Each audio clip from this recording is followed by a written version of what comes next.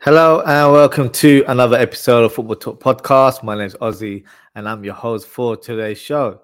Now, a big match week for two teams in particular, and that is Arsenal and Liverpool, who played double games in this week. So it's only right. Let's review their matches and let's see how they did. So the first game was Leicester City versus Arsenal, which concluded as 1-0 to Arsenal. So Arsenal started match week 25 in great fashion, claiming a 1-0 victory against Leicester City, who, to be fair, were in great form coming into this game, having beaten Spurs last week, which was 4-1, I believe, I remember. Trossard thought he had opened the scoreline for Arsenal with a great hit from the outside of the box, but unfortunately it was disallowed due to infringement on the Leicester goalkeeper, which for me was the correct decision. By the way, Arsenal fans, what a signing Trossard has been, if I must say so. He was a player that I personally believe would be a great signing, considering that you missed out on Mudryk. I know a lot of Arsenal fans were quite deflated about that and thought, oh, we've gone from Mudryk to Trossard. But look what he's done. He's a Premier League proven player. He knows his role. He knows what he can bring to the table. And I know a lot of Arsenal fans had their doubts. For me, he's been a great addition and has shown proof. And this was one of the games where he really shined. Moments later, after that incident, Saka was able to pull one back. Saka was actually pulled down in the box. And Arsenal thought they were able to open the scoreline by hopefully getting a penalty.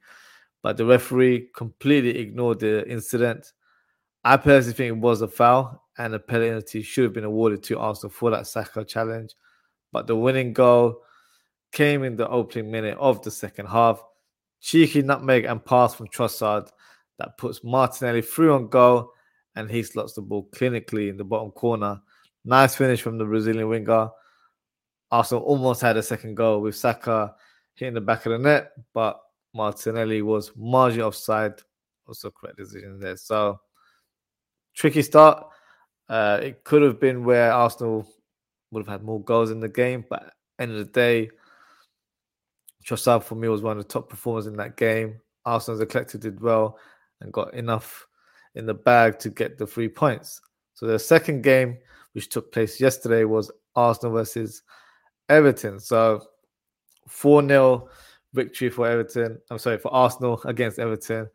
Bit of revenge considering the previous game, which was a 1-0 loss. I think that was the manager bounce there with Sean Dyche managing his first game for Arsenal there. So that puts Arsenal 5 points clear in top spot right now.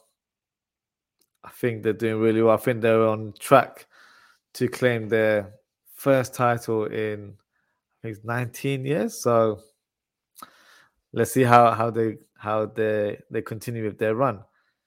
On to the second team that had a double game week is Liverpool. So their first game was Crystal Palace versus Liverpool, which was a 0-0. To be honest, there's really not much to say about this game. It has to be one of the worst games of football I've ever seen in my entire life. It was so boring. There was literally nothing happening for either team. I was literally browsing on my phone whilst the game was being played, and there was no action happening whatsoever. I think watching paint dry would be more entertaining than this game. So I don't want to waste any more time reviewing this game because there wasn't really much to talk about. So let's talk about the second fixture. So Wolves, again, I think this is like the 200th time we've played Wolves this season. So going into the game, I wasn't in high spirit. Coming from a draw against Crystal Palace, very lackluster performance. I literally felt like this going into this game. Oh, shit. Here we go again. But thankfully, it was a victory that helped. I think the mood of the Liverpool fans definitely was a positive game in the end. Didn't start off that way, I would say. it's quite a flat performance from both teams, where I think formation in terms of Liverpool wasn't a huge surprise in terms of seeing Nunes start and Jota. I think Jota does need more games to try and regain his form. But yeah, a lot of the players, especially the Liverpool players, for me, they were very wasteful in possession. They just lacked that killer pass in the final third. One of the players who had numerous chances was Elliott, a player that I highlighted in the match preview, who could be pivotal in terms of the win. He didn't get on the score sheet, but he had some good chances, so his movement was really good.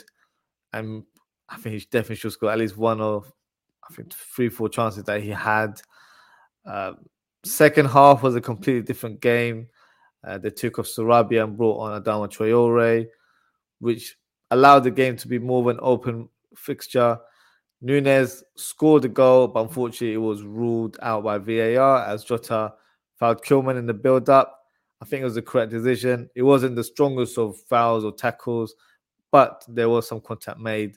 And once the referee reviewed it on the VAR monitor, it was always going to be ruled out for infringement. So that wasn't no surprise in regards to that incident there. But Liverpool finally managed to break the deadlock moments later, and it came from a set piece from Trent Alexander-Arnold. Hits a beautiful cross from the left-hand side. Van Dijk heads the ball. Great one-handed save by Jose Sa. But Jota, credit to him, manages to produce a cutback pass into the 6-yard box. And then Van Dijk, great movement again, was able to head the ball into the back of the net. Great goal, great feeling for Liverpool there. I think the crowd were quite flat throughout the game, so that definitely cheered them up. The second goal was a great interchange between Gakpo and Tsimikas on the left-hand side. Tsimikas flies down the left wing, squares it to Salah, and then he produced the magic and scored his 20th goal of the game. Considering he's having a terrible season, not bad at all. He's been at Liverpool for 5-6 years and he's always scored minimum 20 goals per season. So I know some fans are already thinking that maybe we should cash in on Salah and sell him in the summer. Despite what the policy is with our transfer committee in the summer with FSG, I don't think selling Salah is the right option in that regards. So I wouldn't even go towards that stance. But overall, I wouldn't say a comfortable win, but Liverpool did enough to get the win. They didn't play to their utmost ability, but they did enough to get the 3 points in the bag. Now that puts Liverpool in 6th place with 59 points and a game in hand. So only 6 points actually away from 4th spot, which is currently with Tottenham right now. So I'll be shameless to say I think we might just nick it in the end, but we have a chance, and that's what we've got to do. We've got to fight for that challenge, try and get as many points as possible, keep going, and until the end, we'll see where we end up in the league. So, long way to go. So we've got 13 games now until the season concludes. So, let's see how it goes. Let's keep going. Now, on to the next fixture, which is Bournemouth versus Man City. So, Man City, despite having a bit more of a gap, which is 5 points now, continue to mount pressure on Arsenal. Alvarez opens the opening goal. Scrappy finish, but hey, you know the saying. Right place at the right time, and that's a true mark of a goal scorer there. And speaking of goal scorers, who else but Haaland gets his name on the score sheet with the second goal. That's goal number 27 in the Premier League. Absolutely ridiculous. I think he's definitely on course to beat I think Salah's got the record for 32 goals. So yeah, I think that's going to be broken in due time. Third goal mistake from Bournemouth as the ball was given away by Billing, and Foden took advantage with a simple finish. Fourth goal was an own goal from Bournemouth. Bournemouth were able to get a consolation goal with Lerma. In the end, for me, this was a walk in the park performance for City and another 3 points in the bag. They need to keep winning and just see how it goes, hoping Arsenal draw or drop points in the upcoming fixtures. So they need to do their part. Keep winning and see how it goes. Final game, Tottenham versus Chelsea. This game concluded as 2-0 to Tottenham. Now, the quest for Chelsea's first win in 2023 continues as Spurs put them in their place with a comfortable 2-0 victory. Over 600 million spent, and they still can't buy a win. Raheem Sterling in the first half gets fouled in the box, and there was huge penalty shouts. I'll be honest, I've seen them given in the past, but at the same time, there wasn't a huge contact on Sterling either, so it would have been a soft penalty if it was given. Højbjerg for Tottenham goes close by smashing the post. Sterling, pretty much the busiest player for Chelsea there, creates another chance for himself, but hits his shot straight at the goalkeeper. Ziyech and Richarlison go toe-to-toe after a little battle on the pitch. I was hoping Ziyech would deck him, but, got to keep it professional in these situations. He gets shoved by Emerson, and natural instinct, Ziyech lashes out and pushes him out the way. Ref gives him a red card, but then eventually retracts his decision after reviewing the incident on the VAR monitor, which was the right call. But the opening goal came from a very unlikely source, but what a hit it was. Oliver Skip runs towards the ball and smashes it towards the goal and hits the crossbar in. Lovely finish. And his first goal for Spurs, so a special moment for the young player there. The talisman, Harry Kane, grabs the second goal and final goal to conclude the game. So great win for Spurs as they managed to bounce back from their last week's defeat against Leicester City. They managed to always get these wins at the right time so they don't lose that momentum towards that top 4 spot. Chelsea, on the other hand, it's not looking good for Graham Potter, to be honest. I think he's running out of time. If Chelsea don't get a win in the next 2-3 fixtures, I think he may face a sack, unfortunately, as there's been no improvement since his appointment. Don't think he's figured out what formation is the best setup for this team. He's making too many tactical changes during games, which is kind of unsettling the players as a team, as a collective. So I think his days are numbered, unfortunately. Considering how much they spent, I'm sure the owners will not be pleased in terms of what they see. In regards to the owners, they were pretty reckless in the transfer market as well. They were treating it like a Black Friday sale where they were buying everything on the shelf, but not actually knowing what they need and what they don't need. So let's see how the season unfolds for Chelsea. I would have said they're in the same boat as Liverpool, but Liverpool have made some strides over the last 2-3 weeks. So, yeah, crazy season. Lots of ups and downs. And for me, that's not going to stop. We're going to see a lot of twists and turns as the fixtures unfold. So that's my review of Match Week 25.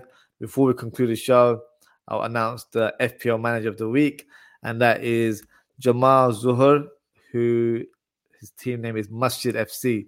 So well done to Jamal. You managed to notch up 122 points, which is unbelievable. I got 83 points, thinking I did amazing. But yeah, you smashed my record to bits there. And I believe that the 122 points that you've got this week is the highest FPL manager all season. So huge congratulations.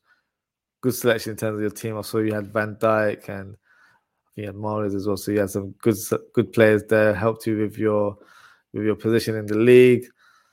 So so that wraps us for today. So thank you for everyone for tuning in. Big shout out to you guys. I'm trying to do as much content as possible due to being MIA for the last few weeks. Next show will be tomorrow evening, as I will be joined by a special guest to do the match preview of Liverpool versus Manchester United. This show will take place at 11 p.m. UK time. So stay tuned. Follow me on Twitter at AussieFTP.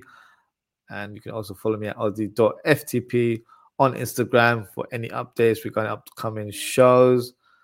But yeah, that's us for tonight. So thank you again, as always. Take care, stay safe, and I hope to see you all very soon. Good night.